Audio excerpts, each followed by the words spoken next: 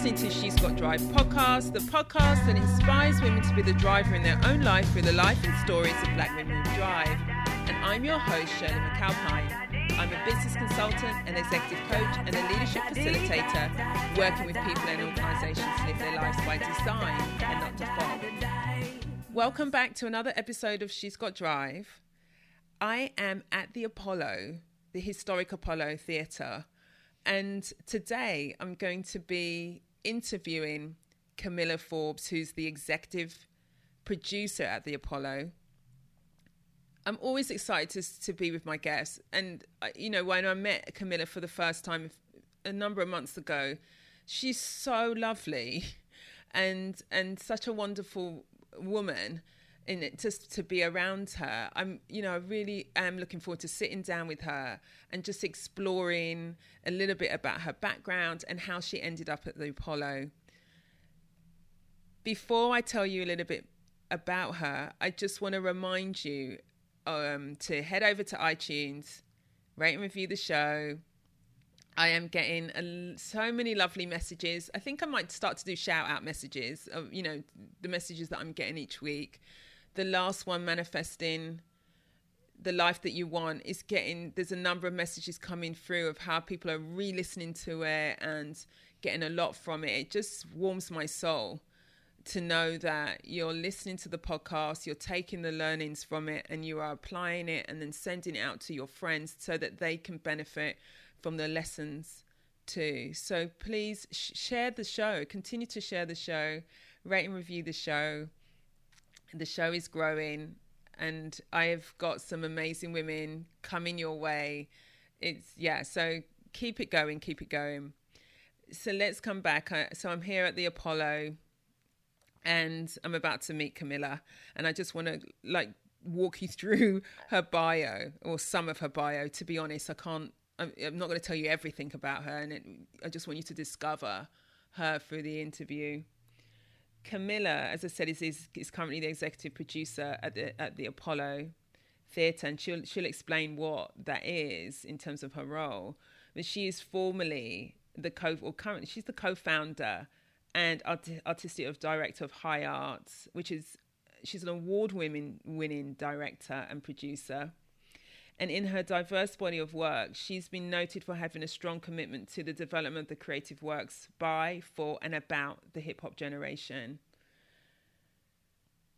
It has been said about her work that she has the ability to cast a vivid and evocative spell on both the national and international stage. She partnered with a friend of hers, an actor, Chadwick Boseman, and wrote a theatrical piece fusing the elements of her generation's sensibilities and thrust for social justice. And she's the one that work coined the term hip-hop theatre. A year later, the Hip Hop Theatre Festival was born.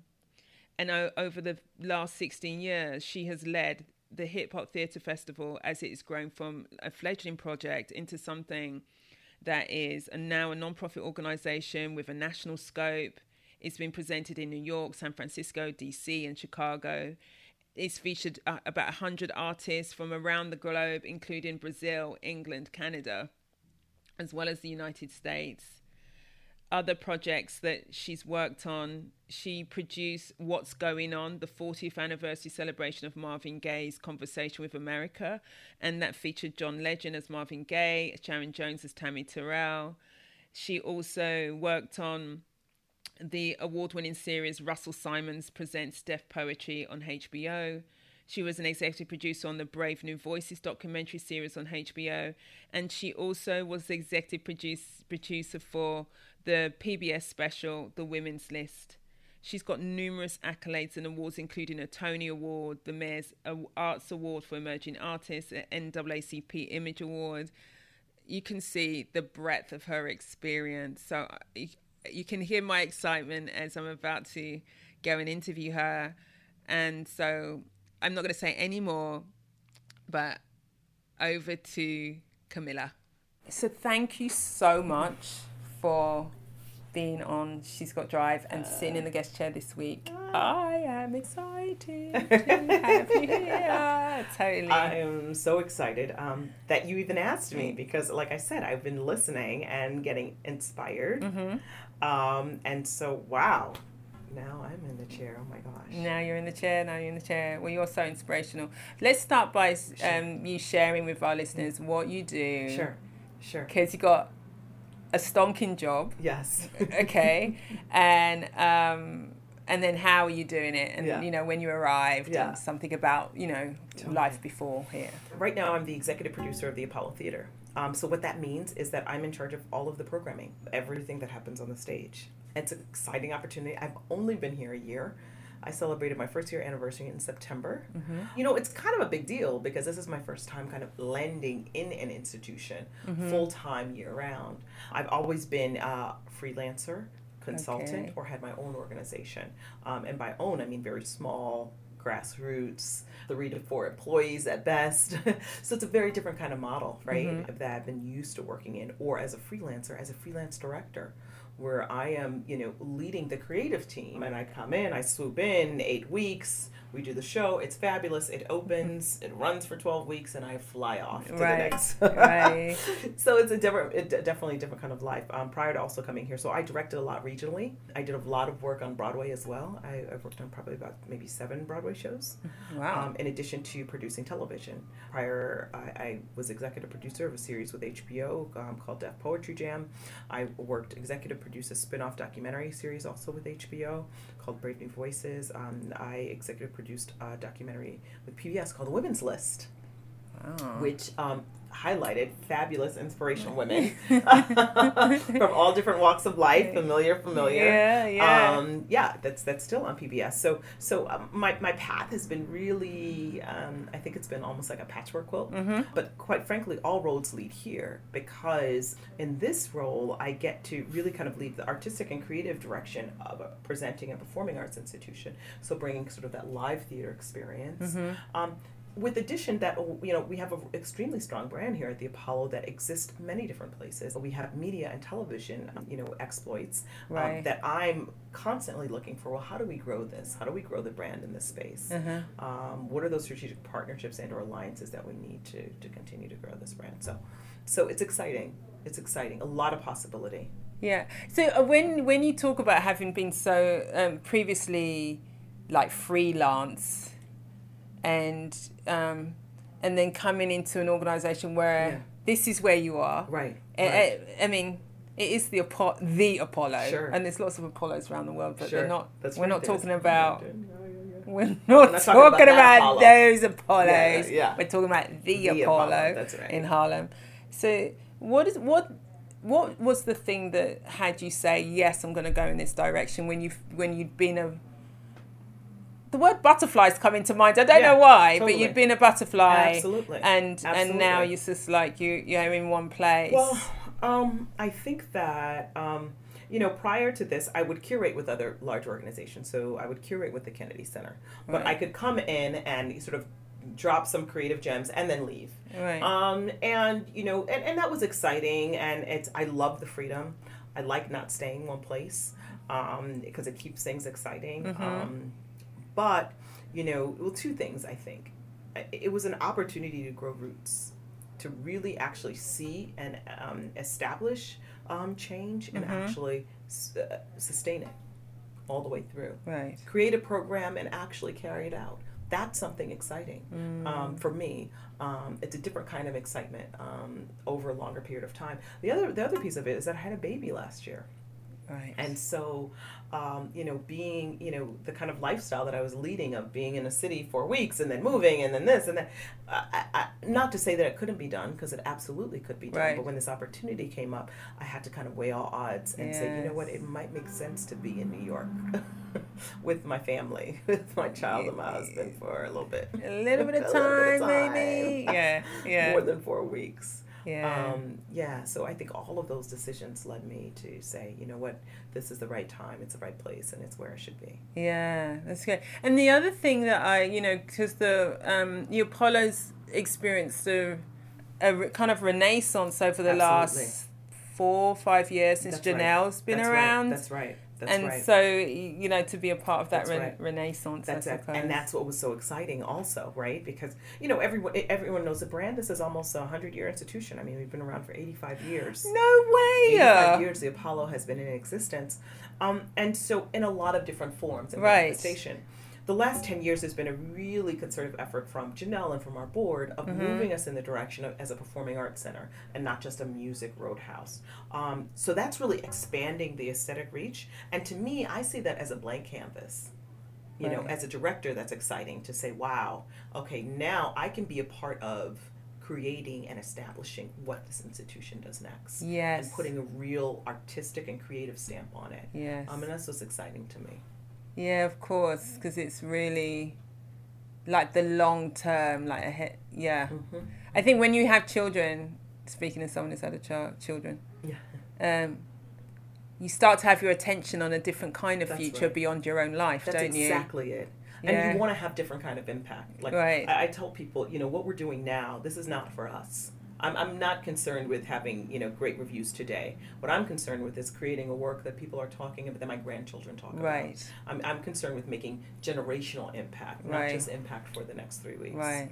And you know, this has come up in different parts in She's Got Drive, but also in my work with clients, you know, when we have a compelling future that drives us in our daily action, because life isn't always in the moment great, you know, we have challenges in our work, we have frustrations and stuff, but when we have a compelling future like that beyond, like a big horizon, that's right, it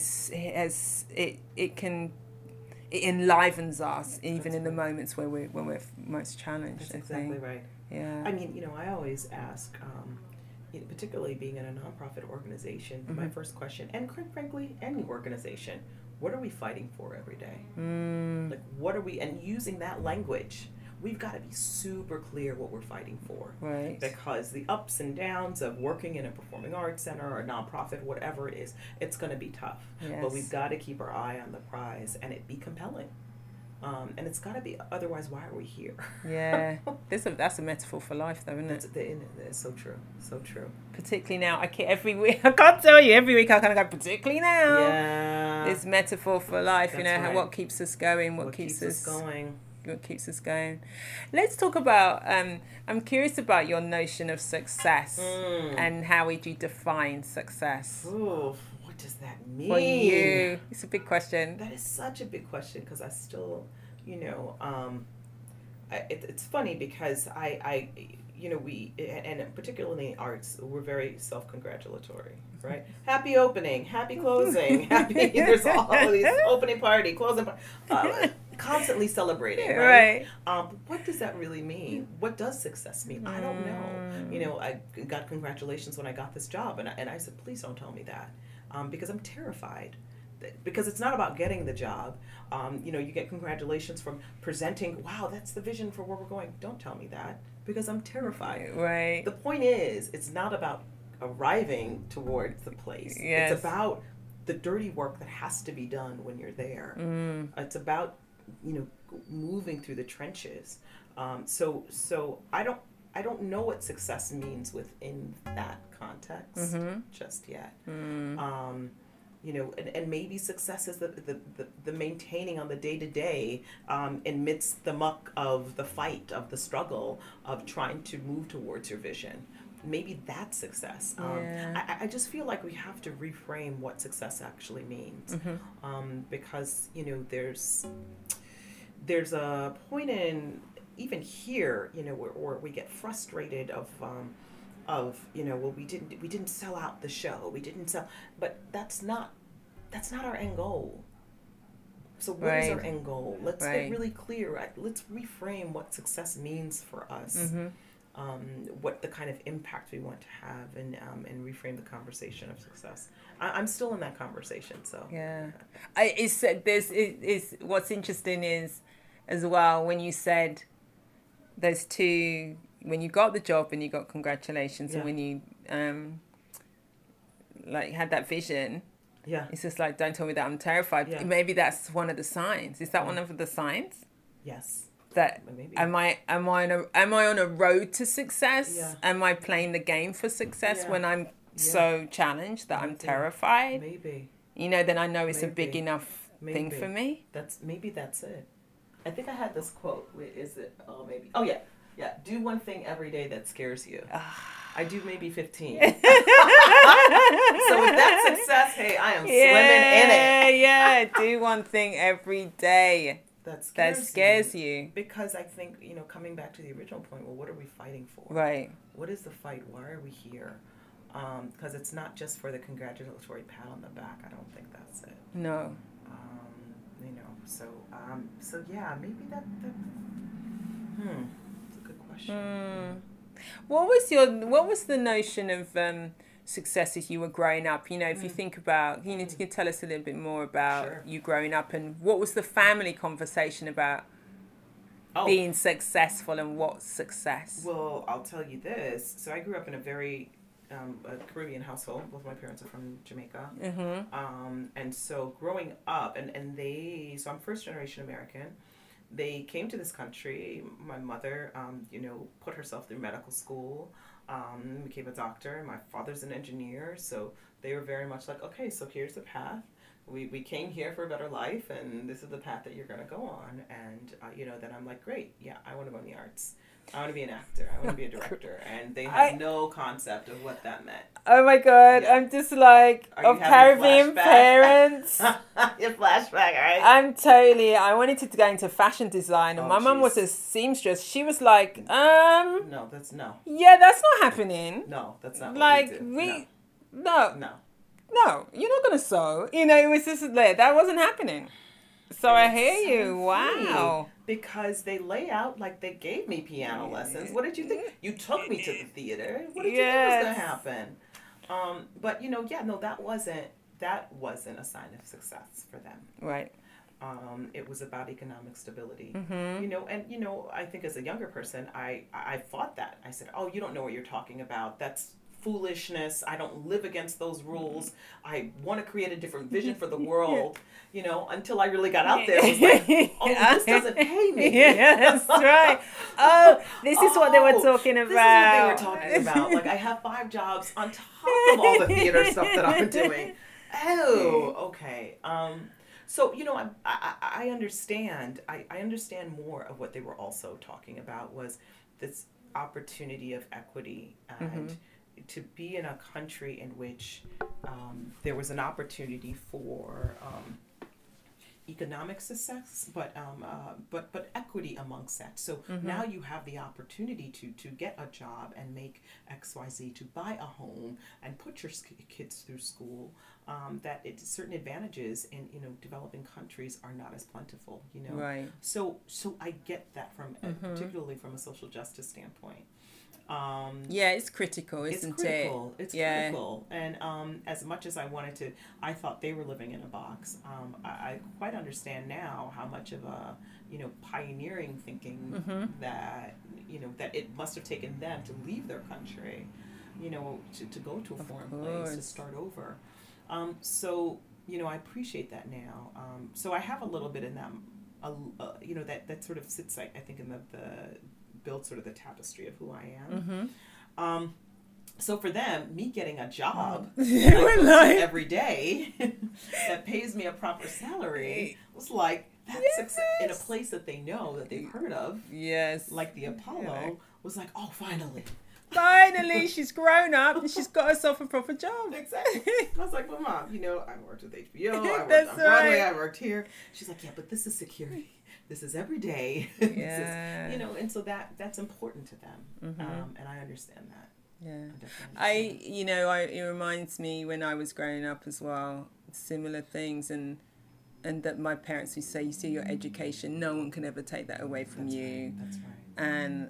And how important it was for us to have a house that we owned. So Dad, Mum saved up, and they had a house we lived in. And how much of that was taught to us about how you can get security, having a place to live, and what that does as a foundation for you. That's right. Yeah, it's a I understand. It's a challenging in the moment when you're young, but as you get older, you do see the wisdom of the wisdom. Absolutely.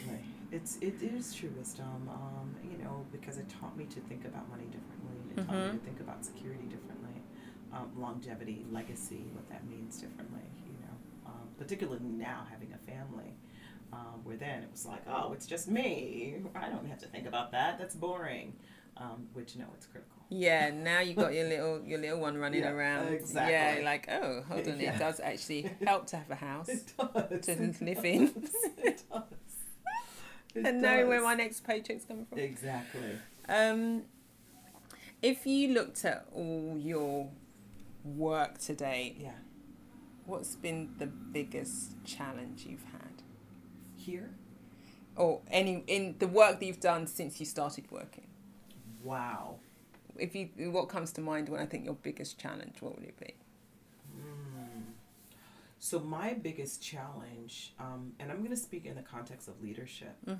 My biggest challenge in the context of leadership is coming to the recognition that as a leader, the most powerful thing I could bring to the role is myself. I always thought there were other tools that I had to learn, that I had to master, ways of speaking, ways of being, ways of conducting business, but not realizing, oh, wait a second, no, actually, I have that. It is me that has to show up. It is the authenticity of voice that has to, and that's what people follow. That's how you create fellowship, is being present and being comfortable in that presence, being comfortable in that skin, versus any other extraneous. And that took, and I'm still learning that, even in this role, because, like I said, this is a much larger organization, and still yet a small organization, but a larger organization with very big optics. So the question is, okay, well, who do I have to be in this role? It's like, oh, wait. I just have to be me. You just have to be I have to be me and trust that it will be enough. Yeah. I think that's probably the biggest and hardest lesson to learn. That's such a great lesson to learn, though, and an important lesson. A lot of my work with in my executive coaching is in leaders discovering who they are. And finding more of who you are. And the question is, how do you want to show up here? And we show up like in different contexts. You could show up differently because it's what's the context requires. So what is it? Who's the leader that you are in this context, and how does that need to show up? And then what is that? More and more of you. That's right. And discovering what that is versus trying to be this other thing of what you should be, and which is often what happens. I was reading biographies, and well, this is how I need to be, or this is how I need to be, and this is how I need to conduct my day, and it's not to say that you don't learn from other people or learn lessons, because I think there's lessons, but know that it's like clothing. You try it on and see if it fits. Nice. But it's not necessarily wearing someone else's clothes. Exactly. They've still got to fit. And there's lots of different, that's such a great analogy. Yeah. Because you go in and there's lots of different modes of leadership. So, and it might be in fashion to wear tartan, but does tartan look good on you? Yeah. You know what I mean? Is that for every day? Is that for every day? It might just be a Monday. Thank you. But Wednesday, I'm gonna wear this. Yeah. And it's still me, though. Yeah. It's still me, and that's the comfortability piece of it, which I think I'm still learning and kind of settling with it. That okay, this is still me. This is not someone's completely foreign from me. Persona that I'm. That you're trying to inhabit.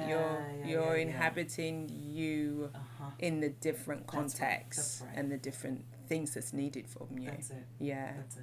Yeah. That's exactly it. That is such a great lesson. Some leaders never learn that lesson. Oh, I am still in progress. Yeah. Well, it's always a work in progress, I think. Yeah, totally. I always feel like if you ever get to a place where you think you've arrived, good luck with that. Yeah. It's like then there's a pitfall that's gonna come.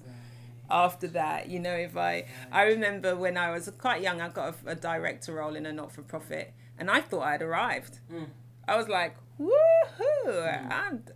That was like the worst job experience I ever ended up having. And part of that was, I mean, there was something about the context and the challenges, but part of it was because I actually thought I had arrived, you know, and there was a being that came with that didn't really work. I can look back with my grey hairs now and look at that and go, oh God, oh really? Did I do that? Yeah, I did. I did. But I know more now. I know better now. And then if you had to look at your biggest accomplishment, what would it be? I know this is so, I mean, you know what, and I used to hear women say this all the time, and I would say, oh my God, you're right. But I would say being a mother. You know, and it's so funny because I would always say, that's what you're supposed to say. Your mom, acknowledge.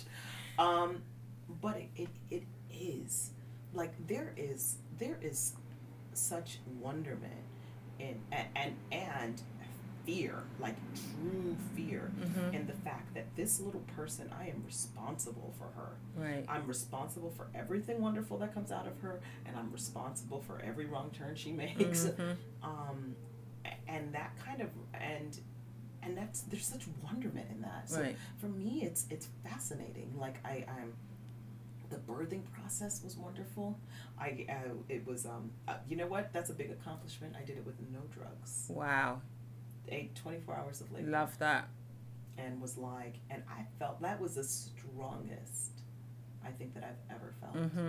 Was the fact that, wow, okay, I'm going to, and nothing against women who do it with drugs and or have any other kind of birthing experience. I give it up for sure. But there's something about that then clued me in that if I can do this, I can do anything in this world, and nothing can stop me.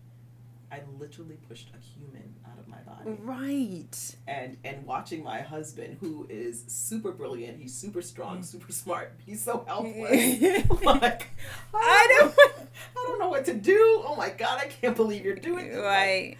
Like, and he was so helpful in the process. But that it was that moment where I said, you know what? Nothing can shake me. Nothing can stop me. I can do anything. It is a very profound experience, isn't it? Profound. I've had both. I've had push the baby out, and then I've had a cesarean, and the second one. And it is this moment. Where when it happens, and you're like, oh, I totally did. And and I think it's more metaphoric, right? But it's a whole motherhood process. Like, I created life. And even if I was adopting this, I am giving life to this little person. That is my job. So I feel as though then, just metaphorically, because that happened, nothing can stop me. Nothing is above me.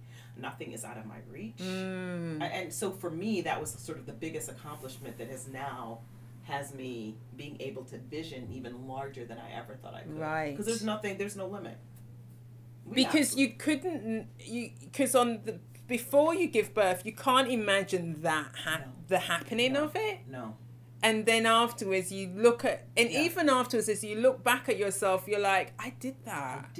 Yes. Yeah, there is I grew that. I grew that. I birthed it out. I pushed it out.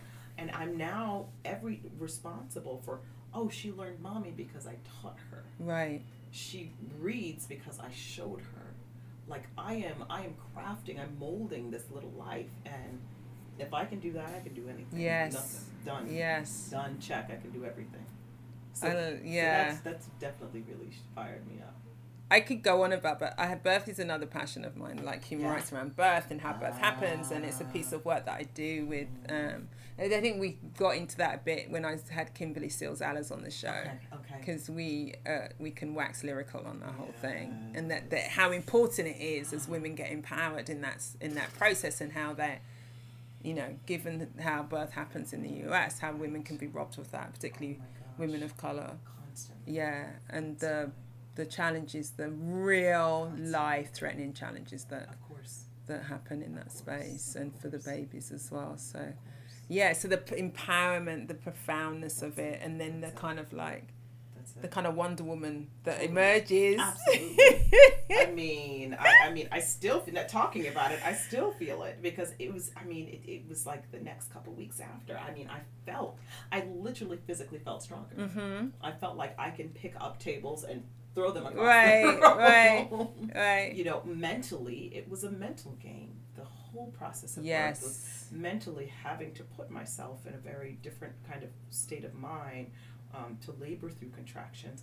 You know, again, applicable to so many different points in life. Like, okay, nothing can shake me. Yes, I'm having problems with, leading my group right now, or there's conflict in my group. Okay, how can I now put myself in a different state of mind? Again, I think it's that whole process is so applicable right now for applying it to many different points of life right now. The mental, because leadership and the work that we do is so much of the conversation that we're having with ourselves. That's right. Success is so much the conversation that we're having with ourselves. And what is the conversation that we're having with ourselves? And is it one that's going to allow us to go beyond where we are right now? Or is it one that's going to get in the way of us we are right now? That's right. Yeah. It's a conversation with yourself, right? So, using the metaphor of a contraction, it could be the, most difficult pain that you feel in your life, or in your body. Or, quite frankly, you could reframe the conversation and say, actually, no, this is part of the process. It's not difficult at all. My body was meant to do this. Yes. I just need to slow myself down and breathe through it. Right.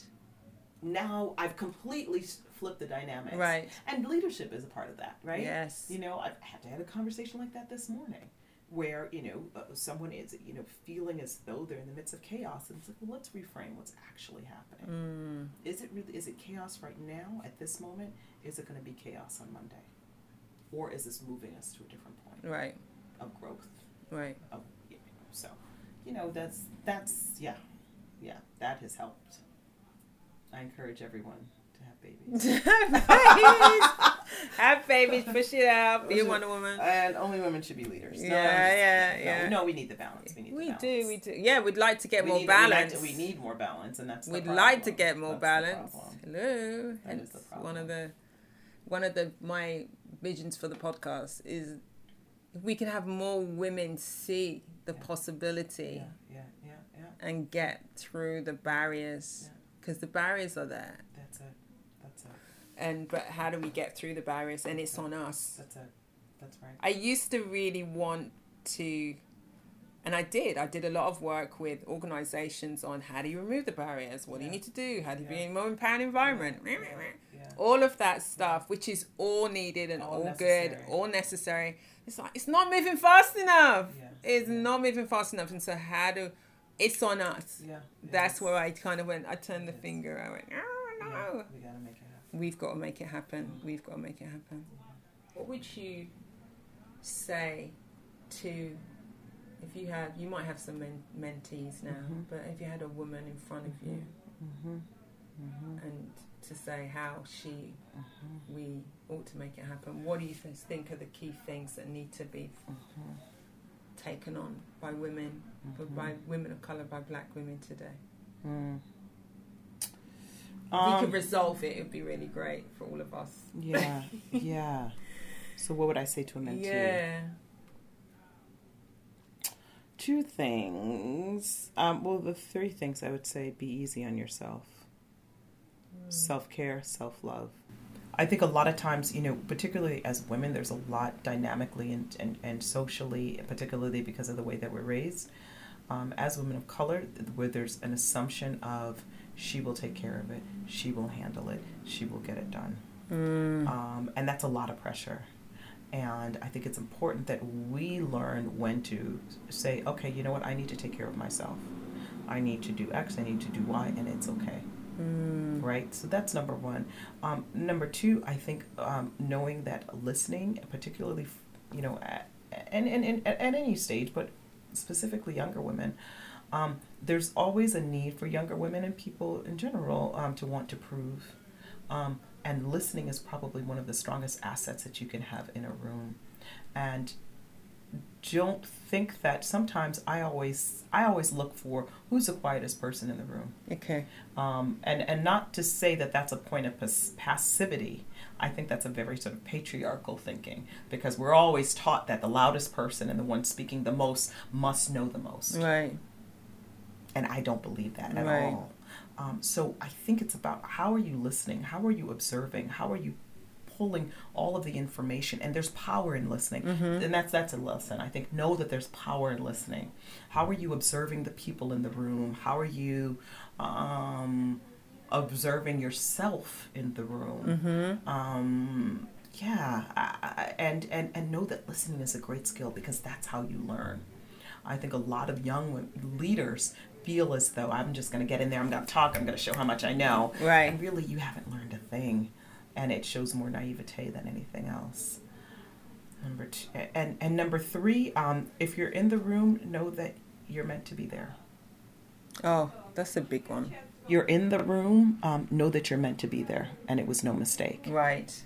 I think, and that's a confidence builder. I mean, I think we always second guess. Oh my gosh, how did I get this job? Yes. Oh, why am I here? Oh, I hope they don't find out that I don't know what I'm doing.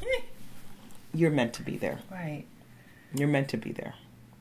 So when did you learn that lesson? I'm curious about that. I'm still learning. You still have it. You have to self-talk sometimes when you're in that. Every day. Right. I'm always like, oh my God, they're going to find out I'm a complete fraud and I don't know what I'm doing. Just wait. My favorite quote, or not my favorite, one of my favorite, I have many, is James Baldwin. Your crown has already been paid for. That's right. All you have to do is put it on. That's right. Yeah, and it reminds me of that. Yeah. And I have to put that on. Yeah, that when you're... So how did you say it? When you're in the room, you're meant to be there. You're meant to be there. You know that you're meant to be there. That's it. And you fought to get in that room. And you fought. Remember. Remember. Isn't it a funny thing? Because sometimes we fight so hard to get in the room, of course, because we always talk about, do you have a seat at the table? Yeah. And then when you're at the table, you're like... Oh my God, I can't believe I'm here. I can't believe I'm here! And then I must not meant to be here. They probably didn't mean to give it to me. No, they meant to give it to you. Right. You're meant to be there. Yeah, that's right. Oh, I love that Baldwin quote. That's amazing. Yeah. So I have that sometimes as well, Or I walk away and someone says, I'll connect you with so-and-so. And you think, really? Are you seriously going to... And it's like, of course. Really? You're going to get that person to me? And it's like, yeah, you're meant to be there. The other thing that it makes me think about is when we are in those spaces, and you meant to, when there's like ease at which we arrive in some spaces as well, how that also tells me that I'm supposed to be in that space. Does that mean when there's like flow? Totally. I so believe that. I love to do things with grace and ease. I think that if it happens that way, it was meant to be. And sometimes if things are too like, this might not be our space. Let's just take a step back if it's too difficult. Yes, when it's too... It's like, maybe this isn't it. Maybe this isn't it. I interviewed this woman called Ellen Burton who was talking about manifesting. And one of the things she said, if it's torturous... Yeah. Not hard work, because we work hard. Yeah. But if it's torturous... Maybe it's not then maybe it's not for you. And you know what? And it's having the gumption to be like, you know what, let me step back. This isn't for me. I'm not going to do it. Not going to do it. Because, so much of us, we're wired to say, oh my God, I finally made it. It was so hard to get here. I had to struggle, la, la, la, la, la. When actually, you know what? No, I don't buy into that. I don't think it's always about to struggle. I don't think it has to always be that hard. It doesn't. Challenging, yes. Challenging, yes. But not like, as Ellen says, torturous. No. It doesn't have to be torture. No. It doesn't have to be torture. No. I love that. Are those the same things that you would say to the younger you? Absolutely, all of it, and probably more. We'd have 3-hour conversations. If I could just get my younger self to sit still for a little bit. Yeah, to stay still long enough. And what's next? What are you up to next? What's the thing that's coming over the horizon, that you're most excited about? That I'm most excited about, honestly, is this institution and building it. Is building it to its greatness. And, the Apollo Theaters is in regards to performing arts centers, focused on the African American and African diasporic, we are the largest and as a nonprofit. In the country? In the country.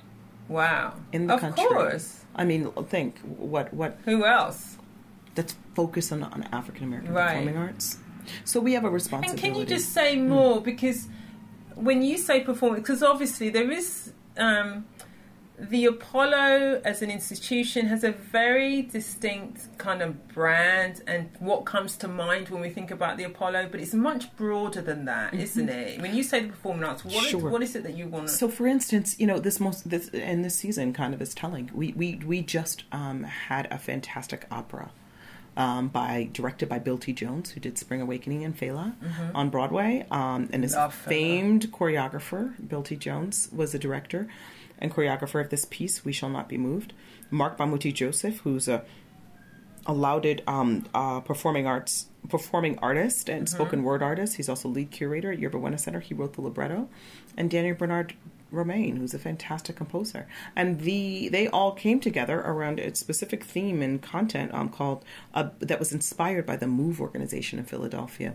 MOVE organization was a Black Panther-esque organization that in 1995 suffered a horrific bombing by the Philadelphia city government. Ultimately, the Philadelphia City Police and several of the members were at a standoff. The police ended up bombing a city block, killing... In 1995? 1985. 1985? Really? And wow. It was...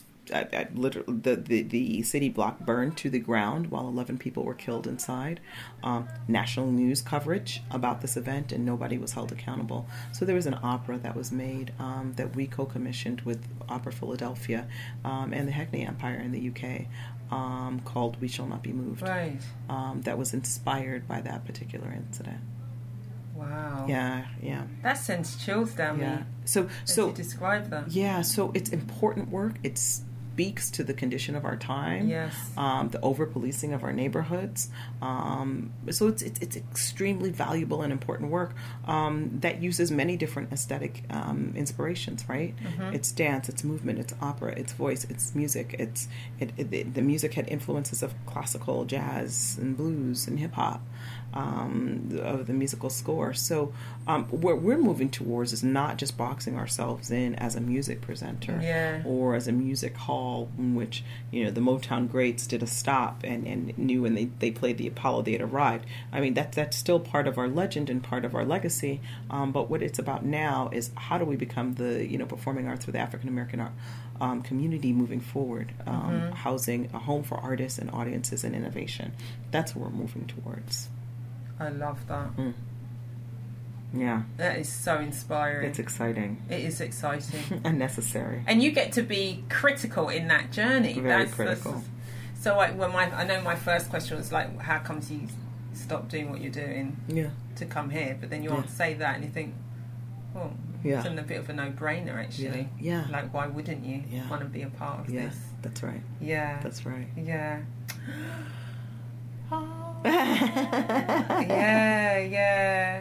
I'm excited about some of the things that are coming on stream. Yeah, likewise. And, I'm really appreciative of you spending time with me. Oh my gosh, absolutely. Thank you. I'll come back again. I'll swing back again at some point in the future. Anytime. You know where I'm at, 125th Street. I'm here every day. But I know this was awesome, Shirley. Thank you. Thank you. I appreciate it. Deep appreciation to you. Yay. I hope that you've been inspired to shift gears in your own life. You can hear there's so much again in this interview with Camilla. It was so lovely, as I said, to spend time with her. I was struck by the conversation that we were having about her notion of success, actually, and that the discovery that success for her is the degree of challenge that she's having in her current work. And if it terrifies her, if it challenges her enough, like she feels like she's in a successful space.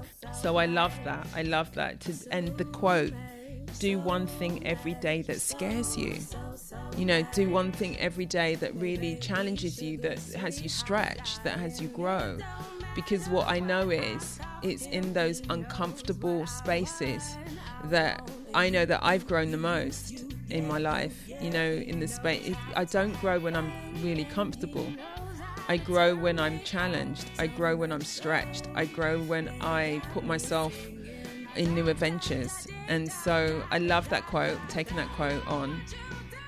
I'm curious to hear what you have taken away from the interview with Camilla.